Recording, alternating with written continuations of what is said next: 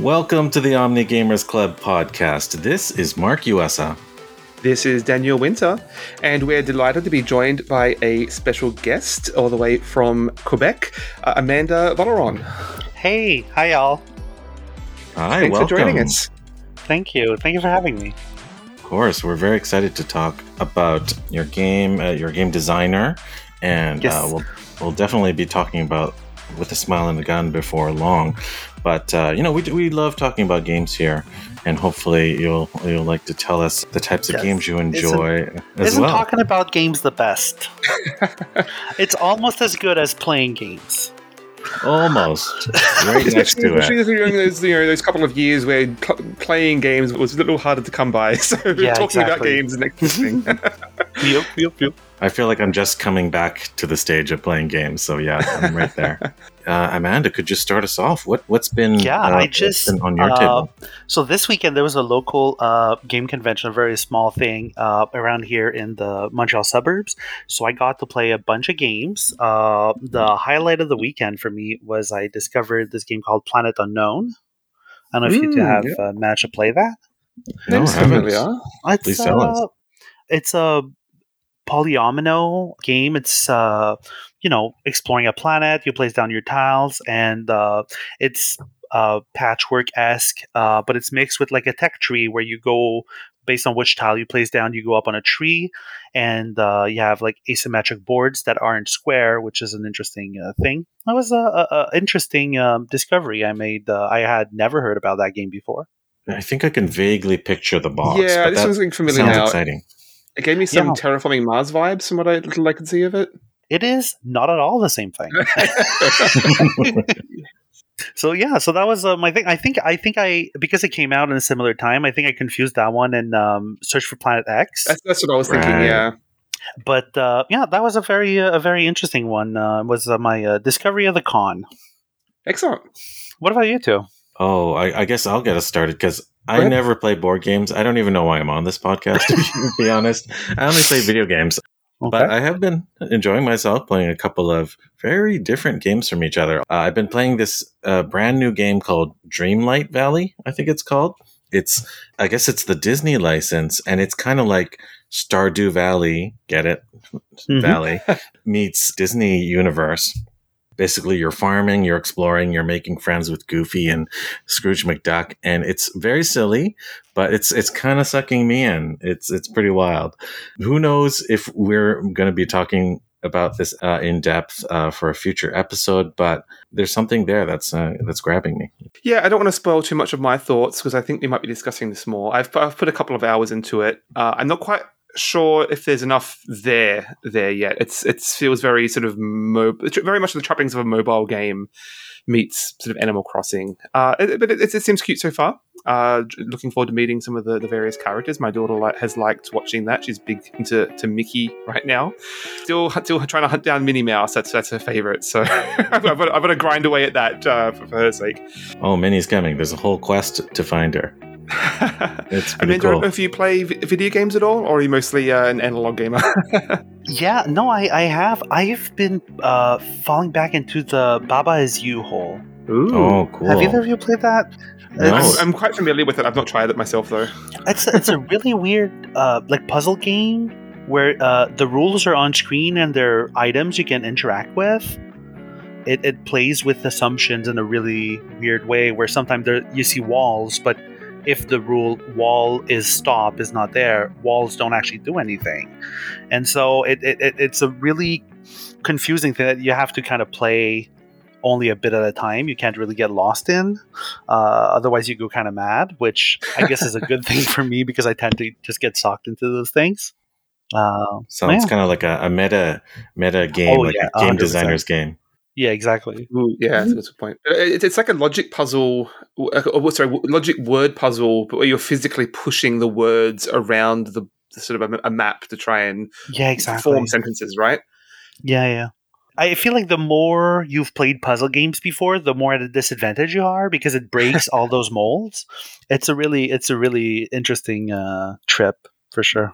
I think I did break my brain on it though. I've seen I've seen enough of it to know that I'd really struggle wrapping my head around that logic. Sometimes we open it and like my partner would call out for me and like come, I finally figured it out. And like after spending like an hour in front of the computer, just look, I think if you do this, oh okay, yeah. But yeah, it's a thing. It's a thing. I can see it being the sort of game where if you can't beat it, you just go to bed thinking about that puzzle the whole night. Oh, for sure.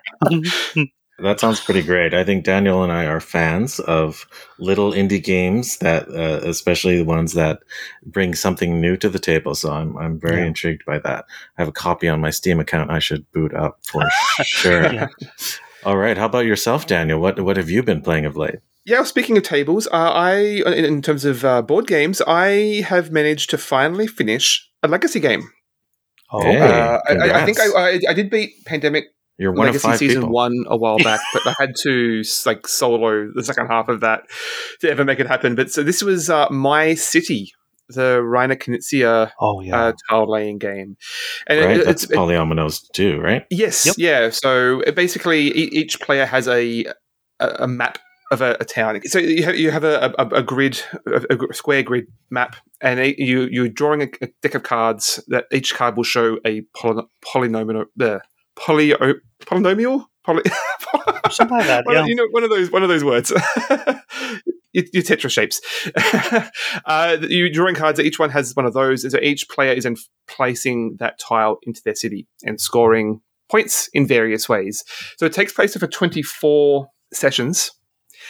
24 games, and whereas a lot of other Legacy games have this sort of structure where they'll start out simple and then gradually layer on more and more and more until it's like a really complex game by the end.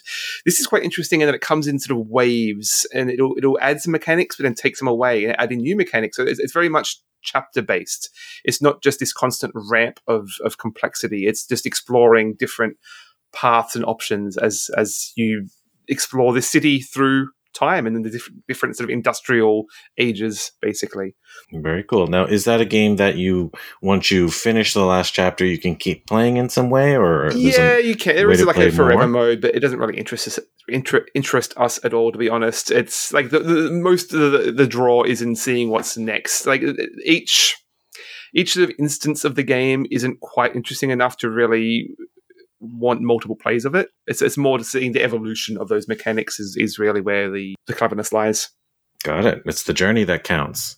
Exactly. It's like watching a TV season, right? It's just like you get through it, you've had that experience, and you move on. And I can get that game off my shelf and make room for a new one. Very nice. And how about let's go back to you, Amanda. Any other games have been tickling your fancy?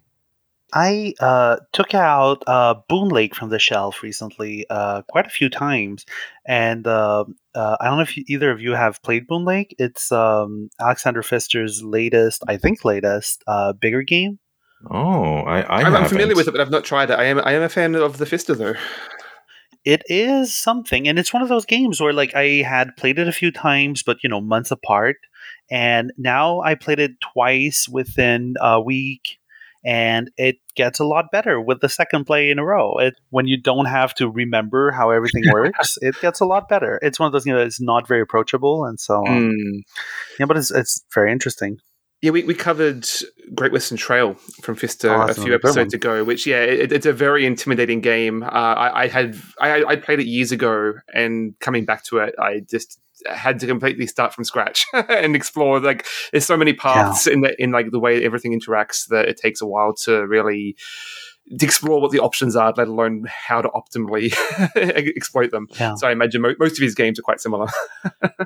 Yeah. You have to learn how to fall on your face first when you play. Yeah, exactly. Yeah, and with every play, it's like the first play, it's halfway through the game. You're like, oh, I get it. Then the next play, it's 40% of the way through the game, and then it's 30. And eventually, you're like, oh, I can get it from about the third round in. I have a strategy, and I feel like I just got to that point now. So that was enjoyable. That's very cool to hear. So it has a lot of legs, a lot of lasting power. Oh yeah. Nice. Let's bounce back to you, Daniel. What other games have been striking your fancy? I haven't been playing a lot other than what we're discussing coming up very shortly here. The one other video game I've been playing was Immortals Phoenix Rising, and that's immediately after we spent last episode basically criticizing the Ubisoft open world structure, and then this one popped up on Game Pass, and I just had to know, is this one different? And it is another one of those. It's like your Assassin's Creed or Far Cry sort of map full of objectives to go and do things. It's just a checklist of things to tick off, but it's a little more freeform, being very much inspired by Breath of the Wild. Yeah, it's Greek mythology themed, right? Yes, yeah. The art of that game, I haven't played it myself. The art of the game always kind of confused me because Ubisoft had the other, the Assassin's Creed and the Greek, classical period, and then there's like Kid Icarus, which is kind of like Greek mythology. Those are all one game in my mind, and they're clearly not in reality. It's very much that sort of bright colors, sort of Pixar style animation. It's sort of aimed at a slightly younger audience, like sort of teen is the target demographic. But it's got some fun humor in it, dealing with like the way that the treatment of the mythology. If you know your ancient Greek characters, and I've only plugged a couple of hours into it. I don't know that I'll continue, but it seems fun so far. Just exploring and climbing various Greek statues. Nice. Well, based on the trailer, it looked pretty exciting to me, so I'll probably give it a shot too. Excellent. Did you have anything else on your playlist, Mark?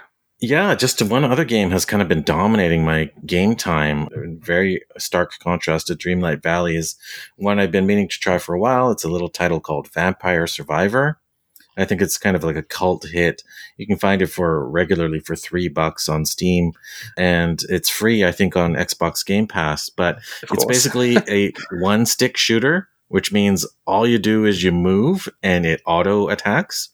It's a roguelite, kind of like you Slay the Spire or something like that. So you survive, you collect XP, you get these power-ups and you kind of stack them on top of each other, and then you become more powerful and stronger monsters come at you, and eventually there's like 4,000 enemies on screen at once and like 500 laser blasts and holy crosses and things flying out of your body. And it's absolute ridiculousness, but very addictive at the same time. Kind of like everything about a game like Slay the Spire, but concentrated down into a kind of slot machine endorphin rush. So it's pretty hilarious. Yeah, it plays a little bit like an idle game. Where it's largely controlling itself. You do move your character around, but you're not attacking or aiming or anything like that. So it's fairly hands off. Most of the draw, I feel, is in the weird combinations of the different weapons and items you can get, the way they combine in some fun ways, basically, and exploring those paths. You're gradually unlocking new characters, new weapons as you go. So I've been playing quite a bit of it. And it doesn't feel like there's a lot of game there, but it is addictive nonetheless. I think it is that slot machine feel where you just want to hear it go ding ding ding and see the flashing lights. Ooh, bright lights. I'm just like a toddler in front of it. And how long is a run? I mean, I don't know if that's the term they use, but about half an hour. I think that's fair to say. It can go. I feel like it can go a long time, like half an hour, an hour. Well, I think half an hour is a hard end. Like with regardless of how well you're doing, something will happen at half an hour that will end the run, basically. So it's you can schedule yourself half an hour to play, basically. Okay. It is really nice and bite size, although you always get that temptation to just start one more run. Yeah. Because it's just short enough. But we might talk about that in the future, so I'm happy to leave it there if I can turn myself away to play anything else. All right, Amanda and Daniel, have you guys been playing anything else we should talk about? No, I think I'm covered. Yep, I think that's about notes everything for me. I did start Final Fantasy 13, and then the next day they decided that it's going off Game Pass, so I did not continue that. Oh no, you just missed the cutoff date. Yeah, so I'm not going to go digging in my storage for my hard copy from years ago that I never finished. So I'll just I'll leave that one. Well, I'm just starting to play Final Fantasy 14, the MMO from level 1. So maybe you can give me a few pointers there. Yeah, I've fallen off the wagon there again, but I'm keen to get back. So that's I'm looking forward to discussing that in the future.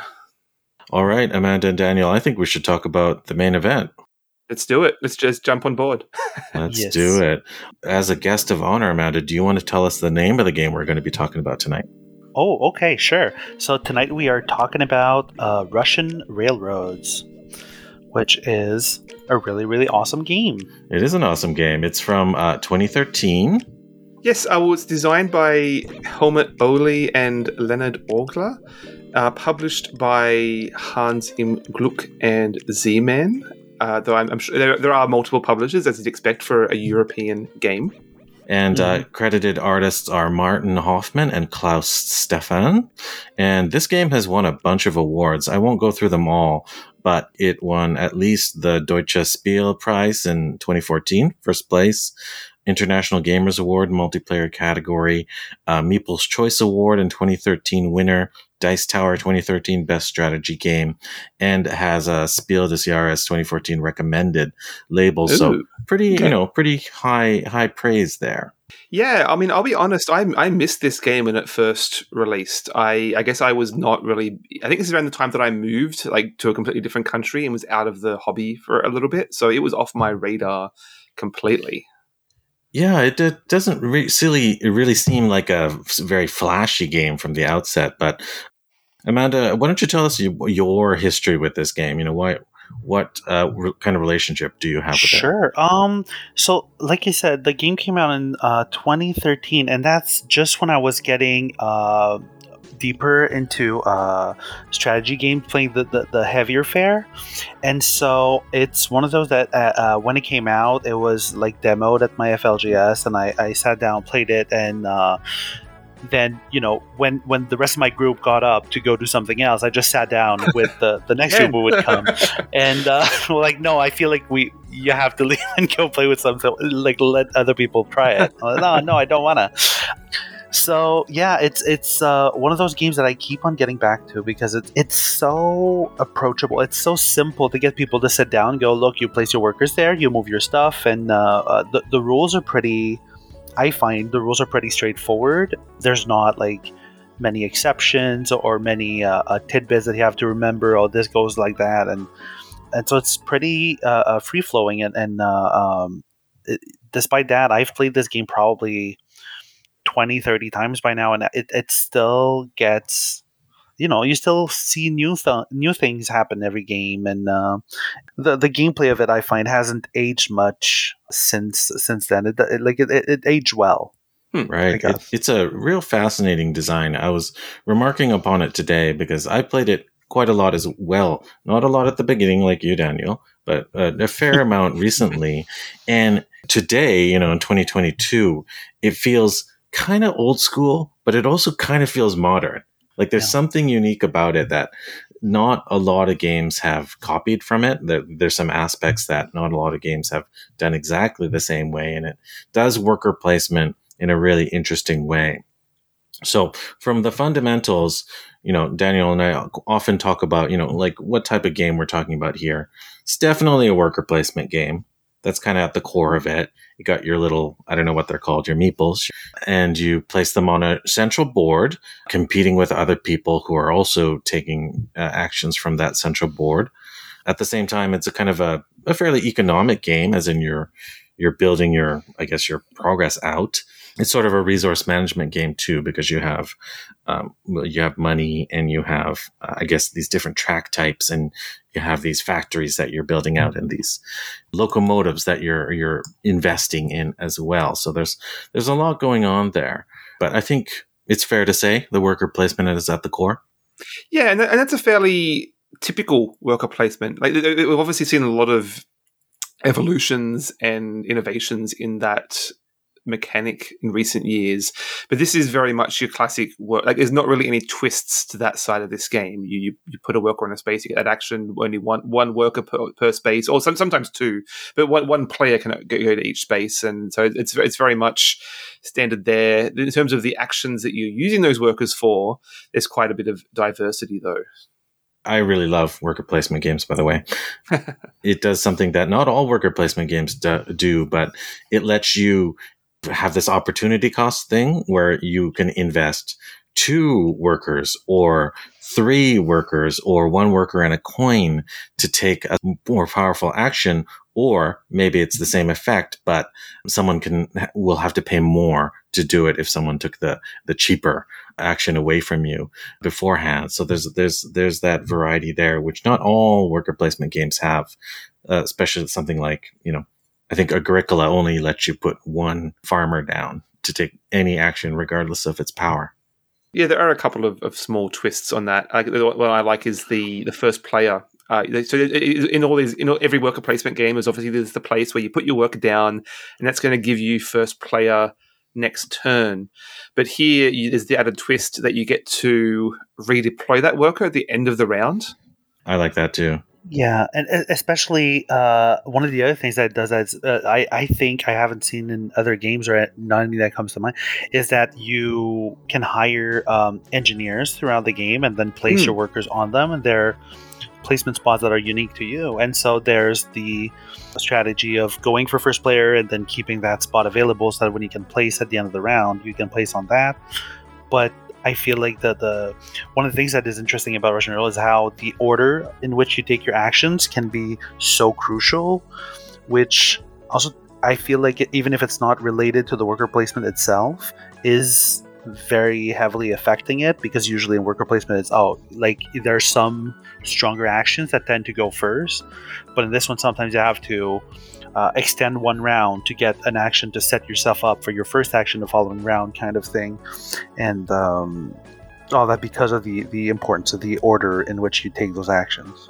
I was also remarking when I was rereading my notes about how little randomness this game has, as in probably the thing that does provide the most variety in game to game is those engineers you were talking about, Amanda. So the game, I think, is typically 7 rounds, 6 for 2 players or something like that.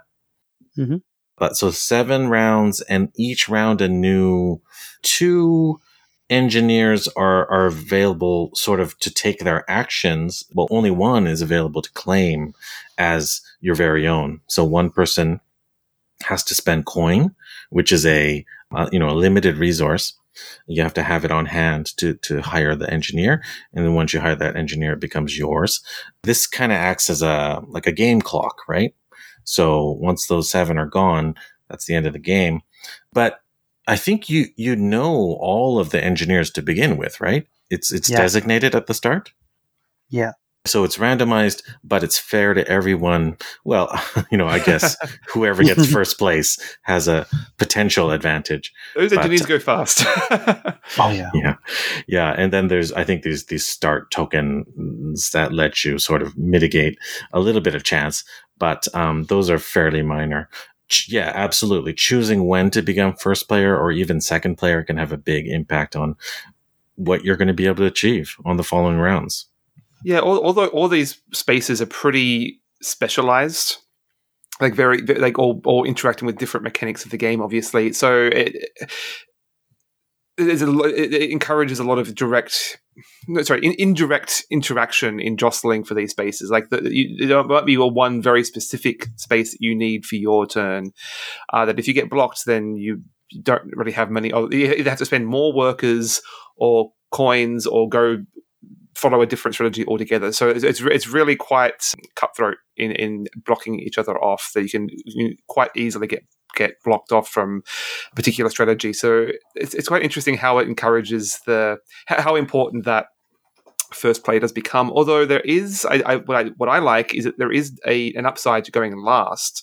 Now, if you're last, you get. The later you are in the turn order, you actually get some victory points at the end of the round. And so you could definitely take a strategy where you go last, sort of improvise a little bit more and get some bonus points for it if you're willing to take the risk there. We haven't really talked about what the goal of the game is. In a very rough sense, for those who haven't played it before, each game, I think of even Ultimate Railroads as well, has multiple sort of tracks.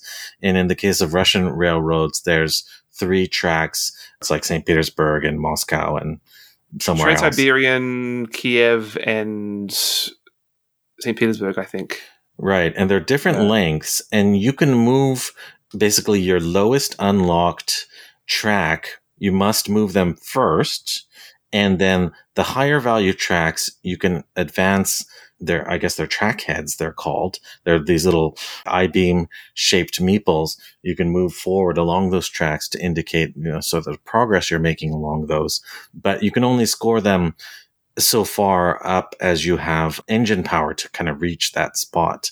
And there's a certain calculation that gets worked out in terms of how valuable each track type is. The colors are a little bit different in the different versions, but there's basically like 5? Yeah, five colors of track types? in different sort of. And there's like a hierarchy of what, like the least, the lowest one is the wooden tracks, and it's worth 0 points, but it has to go first before you can start laying down the bigger and better tracks that actually get you the points. It looks kind of dry and imposing at the very beginning. At least that's how I felt when I first saw the board. It's like, I don't think it just looks dry. It is pretty dry.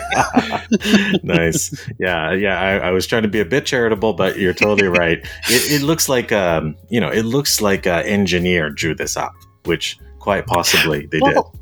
Sorry, I'm going on a tangent here. One thing that when you talk about the designers we didn't really address is those two designers, Helmut Oli and Lonnie Orgler, are very well-established 18xx designers. Oh, cool. And that is, as far as I know, their only Euro-style, not 18xx game. And it really, it has nothing in common aside from the train track theme. But it does bring that very mathematical dryness to it. But I mean, if you play games to be immersed in a world, that is definitely not going to do it. but it is not. It doesn't feel like a spreadsheet compared to some other games or to an 18xx. It does still play smoothly despite that. I mean, it is very much in the school of your classic beige Euro games, but I think it does do a fairly good job of being a little intuitive and thematic in how you move. You're literally pushing these tracks along the trail, and it's quite clever with some great little graphic design touches, I should say. Like it looks very beige and sort of engineered diagram, as you said, Mark, but it's some great elements to help to make it intuitive. Like you mentioned, the clock with the engineers. Like each time you remove an engineer, it shows how many turns are left, and these little pieces sort of plugging in to little alcoves or overlays and some really clever little interface sort of touches. Yeah, for sure. There's a lot of kind of delicate balancing of theme, art, UI. And there are a couple of quibbles I have with it, but it's overall, I think it's remarkably successful at pushing this theme along. It's a little odd that basically everyone is kind of trying to push these trains along the very same tracks. So all players, all of us, say if we were playing, we would all have each a board that says Trans-Siberian, St. Petersburg, Kiev, and we aren't like designated that we have to progress in any specific track. It's sort of like a opportunist sort of thing. Like, oh, hey, he's going this way, I better go this way. She's going that way, I better go this way. Or I might have to, counter something. You can't actually block people from making progress, but I guess depending on what, pieces people claim, some strategies might no longer be feasible. Or I find that I'm not able to pull off all the strategies I want to from the beginning of the game to the very last round. It's a real challenge. Yeah, they're very specialized worker placement areas really force you to diversify in your strategies. So there's basically the 4 tracks. There's the 3 railways, and then there's the industry track, which functions a little bit differently, but is also a track that you're pushing a token along, basically. So there's 4. You're probably going to want to choose, say, 2 of them per game to sort of focus on, 1 or 2 generally, to get a majority of your points. But as you said, it is really going to be an opportunism as to which one you decide to focus on. You might not, depending on whether you're first or last, you might not get a choice in that matter. So you might be forced to take one of these other tracks. But there is some fun, especially in the first couple of games, in exploring those and the different ways in which they function and score. Yeah, I think if folks haven't played Russian Railroad yet, I feel like the best way to describe that part of it is that it feels like it probably was the inspiration to something like Gunshot and Clever or any game in that series, in that you have those different tracks and they often, like, you can't do only one because there are all the 6 color dice, or there's all of those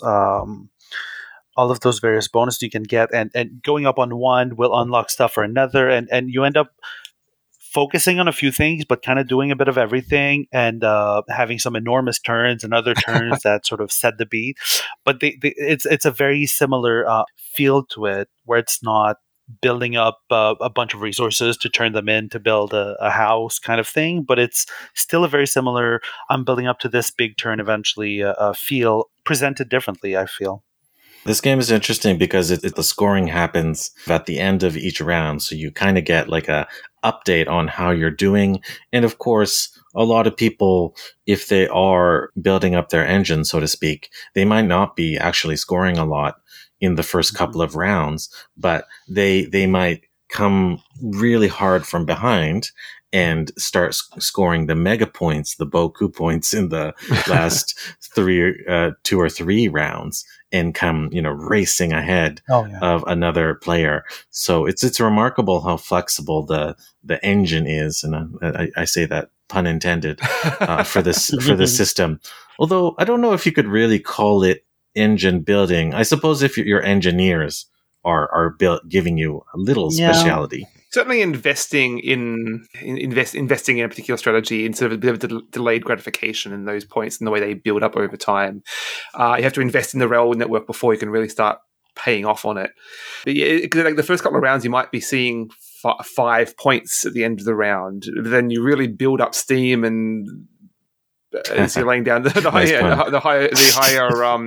tracks, and you're getting like 100 points a round by the very end.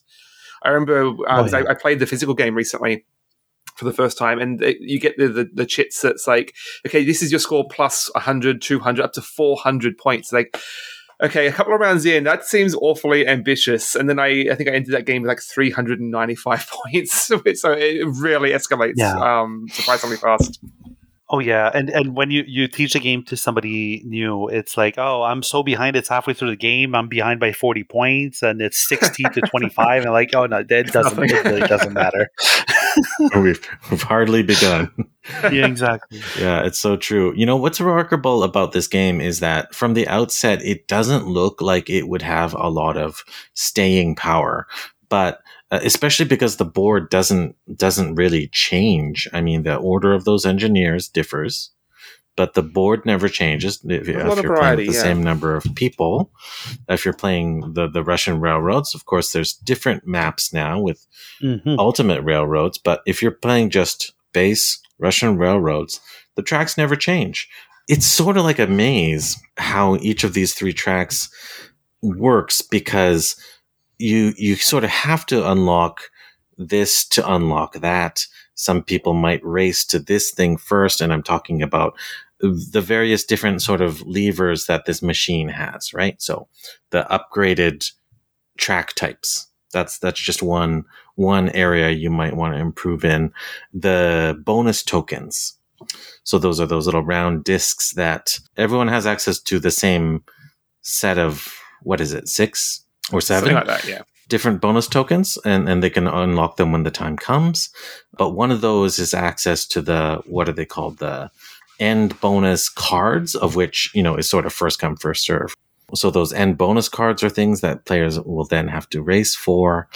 And then there's the race just strictly to unlock points. Because as we said, each round you score points at the end of each round. And then there's the factories, the industrial track, which is a totally different path. And then there's the locomotive upgrades. There's a sort of like a inflection point when it makes sense to start to invest in those. It's a really deep system that you can't really say this is objectively the right way to go in your first turns. Yeah, I am curious how much replayability is in this one. So I've played it, say, half a dozen times, but other than the engineers, the options are always the same game by game. Most of the variety, I guess, comes in from how direct also indirect, but how intense that sort of indirect player interaction is, and blocking off certain areas and being forced to improvise and on the fly and change your plan. So I mean, Amanda, you've played this the most. How do you find? Yeah. So one thing I think is interesting about this game is that despite that it's a fairly long game where you're looking at a full complement of 4 players, probably over 2 hours, it is a very tactical game where you're mostly trying to figure out how can I grab my next bonus token or my to unlock my next quality of rail, or I don't know how they present the different colors of tokens. And so that means that it's less about a long-term strategy and more about every moment. Mhm. And so that adds a bit of replayability because those moments keep on changing. But one thing I think makes this game, and I've played it almost 30 times now, and those different maps, that not maps but like boards that come in the different expansions, and now the Ultimate Railroad is sort of a big box version of it, all have an incredible amount of replayability in them, not just because it's a new map, but because it opens up so many different things. So the first expansion was German Railroads, which had a modular board for everyone, where if your tokens reach a certain part of it, you have to add a new tile to cover that part that defines what your bonuses are going to be for that track. And those track pieces are unique, and so there's sort of a race for them, and the odds that you can get the same 1-2 games in a row are incredibly low. And then there's the American Railroad, which adds like a share system, which adds a lot of interaction where when you go up on tracks, you trigger special abilities for everyone who's higher than you on the track. And so there's a lot of different beats that the game is going to hit. So adding a new board makes, of course, the game a lot more complex, but like more than it's a very exponential amount of variety, I feel like. I haven't played a lot of those alternate boards until very recently, since I primarily play on Board Game Arena. They just released Ultimate Railroads fairly recently, but I've played most of them. I think I played Asian Railroads, the German Railroads, and it's very cool. You're absolutely right, Amanda. How it's the sort of the core DNA, but they inject fresh blood. There's at least one new mechanism, which is fairly substantial, added to each. And I think one of them, I think it might be the Asian Rails, they add like a shared industry track where you're moving along a shared area, which is totally brand new and a real twist on things. So that definitely will give you even more, dozens of different plays out of that. So if you're loving this game and you just haven't pulled the trigger on getting the big box, I think it's definitely more of the same, but new ways to play an old game. So it seems to have a lot of value to it. Yeah, I haven't had much of a chance to explore those myself. I'm in a game, like an asynchronous game of German Railroads, I think, which has like the split, like one of the trails also splits off entirely, so you can follow one of two paths. But I haven't had a chance to play with those too much. But like, there is a lot of joy in just exploring those tracks for the first game on a new map. Just exploring the combos and the ways they interact is quite fun. I mean, and that said, the worker placement sort of mechanics are always the same. Like that board doesn't change as far as I know. It's just the boards are different. So you always have that sort of consistency to rely on with the worker placement, and you can just explore your own little player board with the different expansions.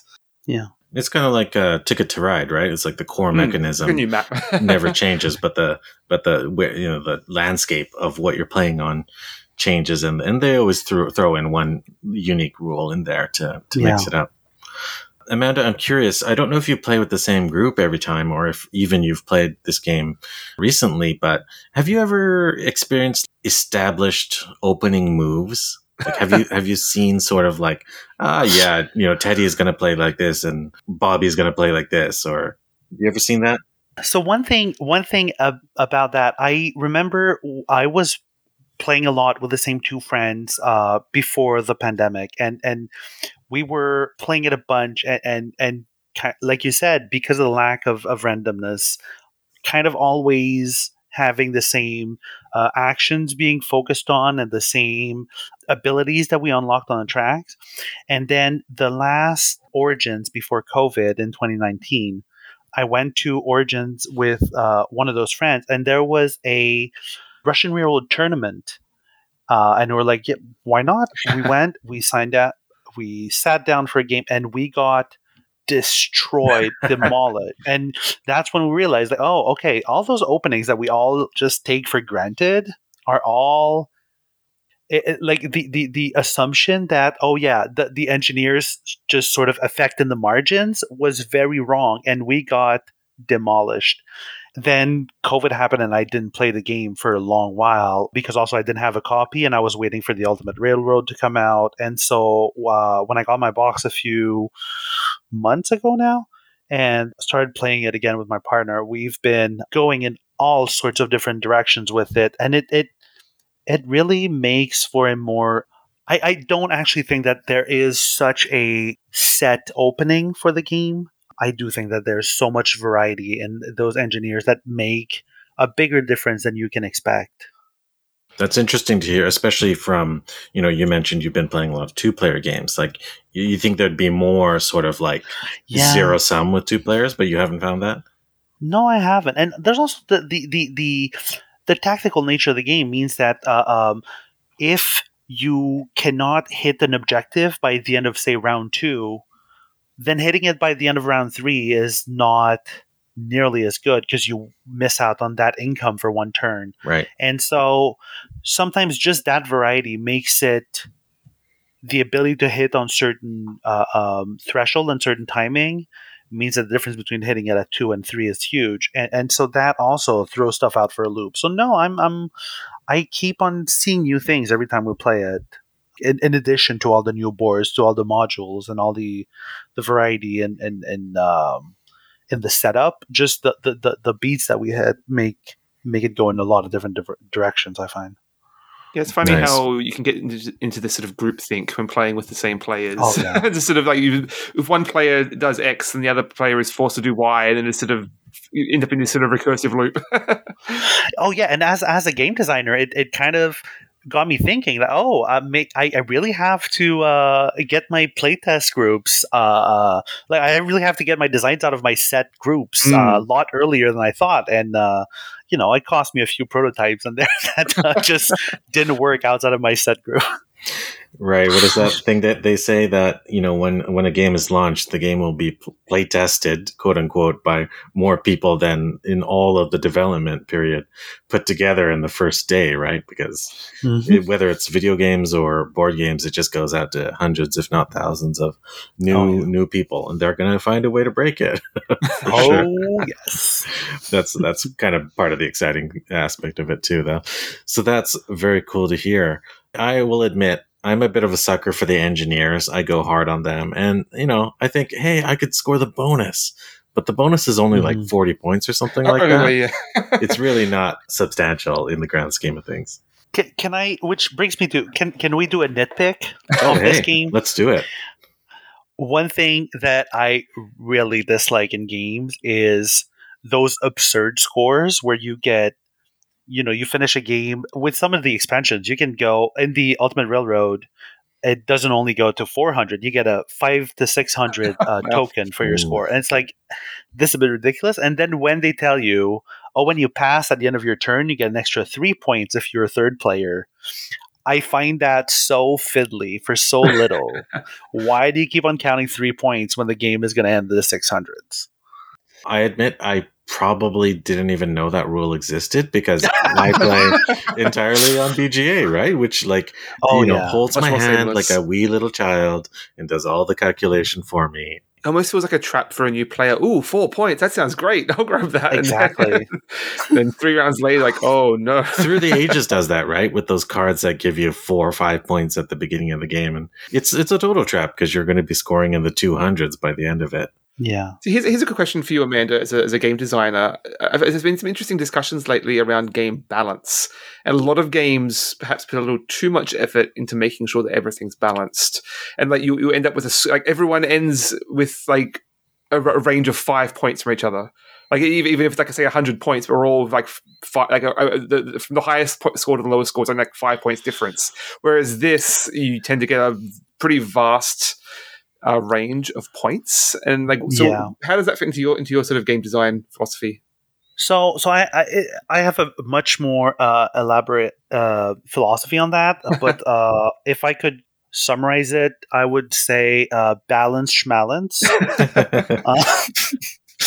But there's I have an anecdote that I have a game that I signed a few years back, and we had done so much playtesting. It was the first time I co-designed, and we had playtested the balance of the turn order so much. Like, okay, do you give extra resources to first player and so on?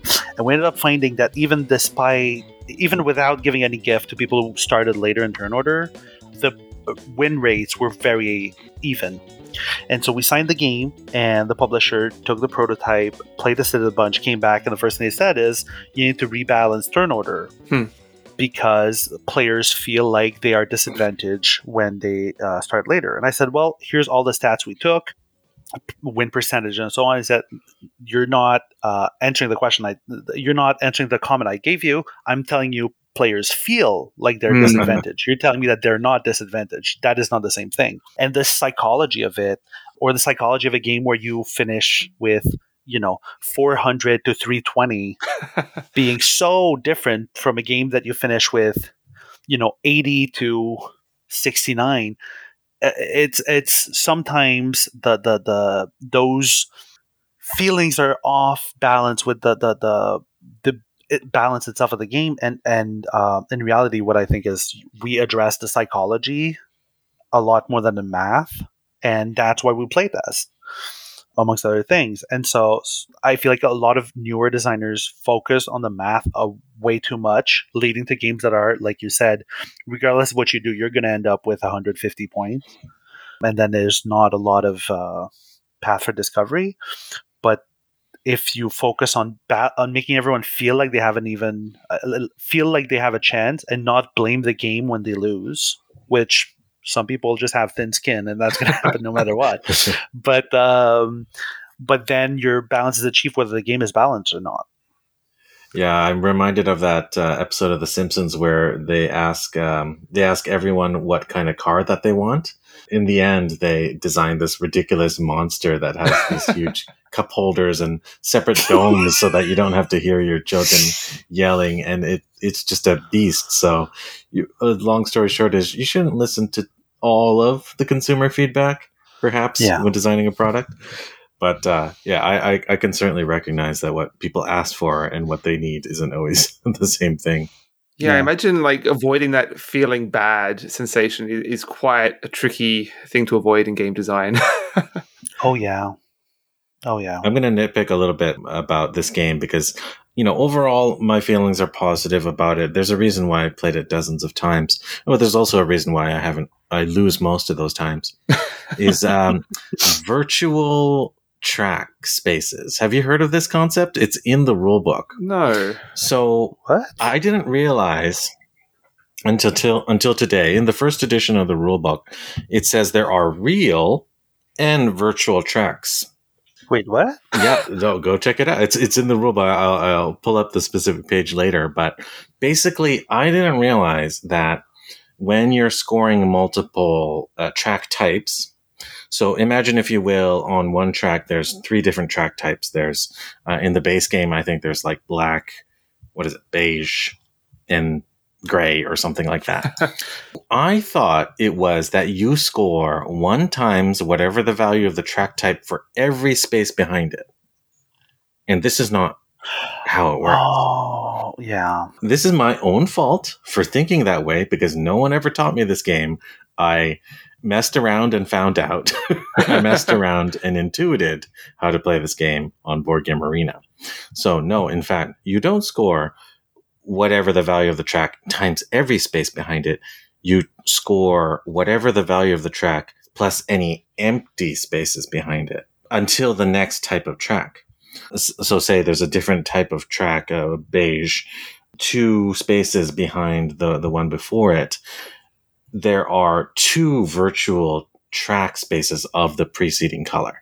Oh, right. So each physical track piece you have on the board is basically representing the head of the track, and as if that color was behind it. Yes. And there's a train kind of proceeding behind it.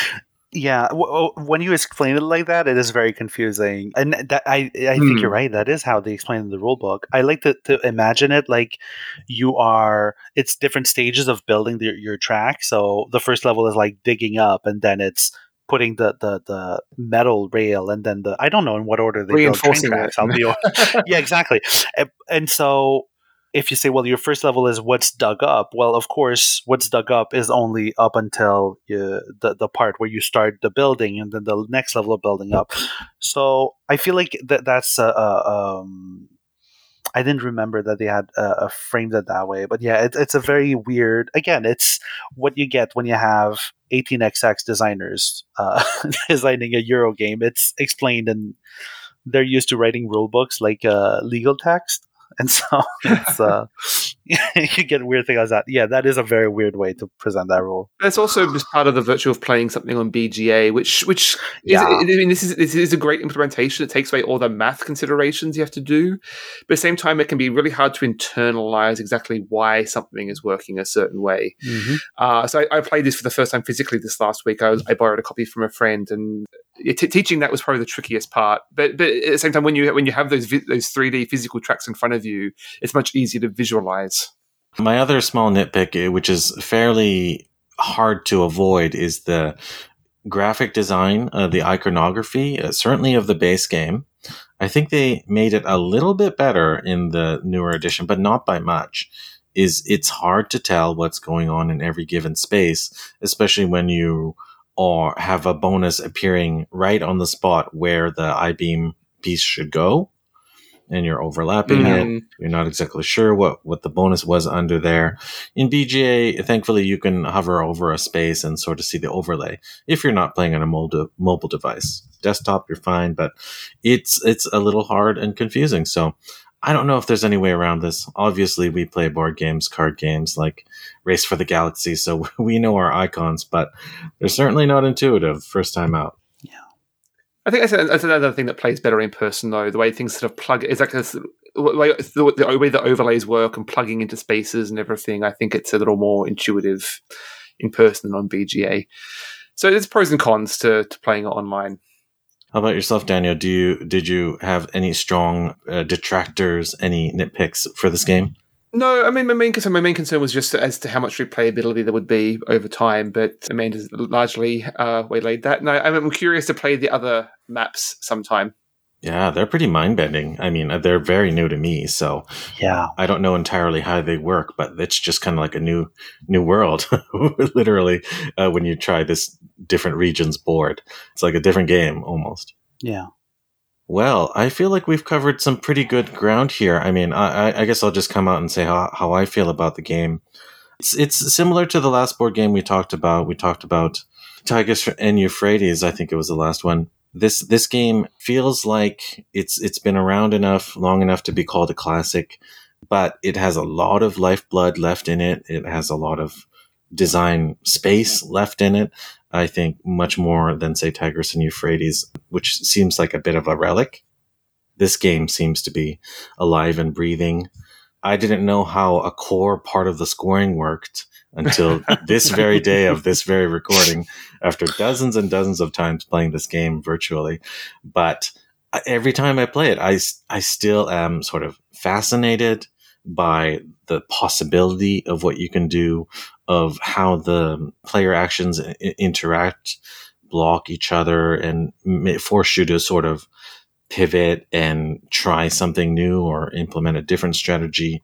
I think there's a lot of replayability in this, even in the base game of Russian Railroads.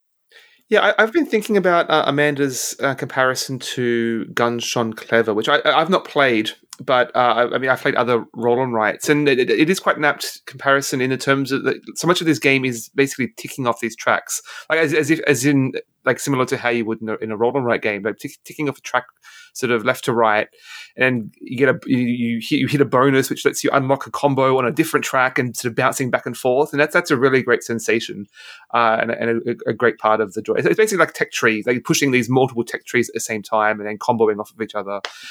So yeah, really enjoyed that part. Nice. And yourself, Amanda?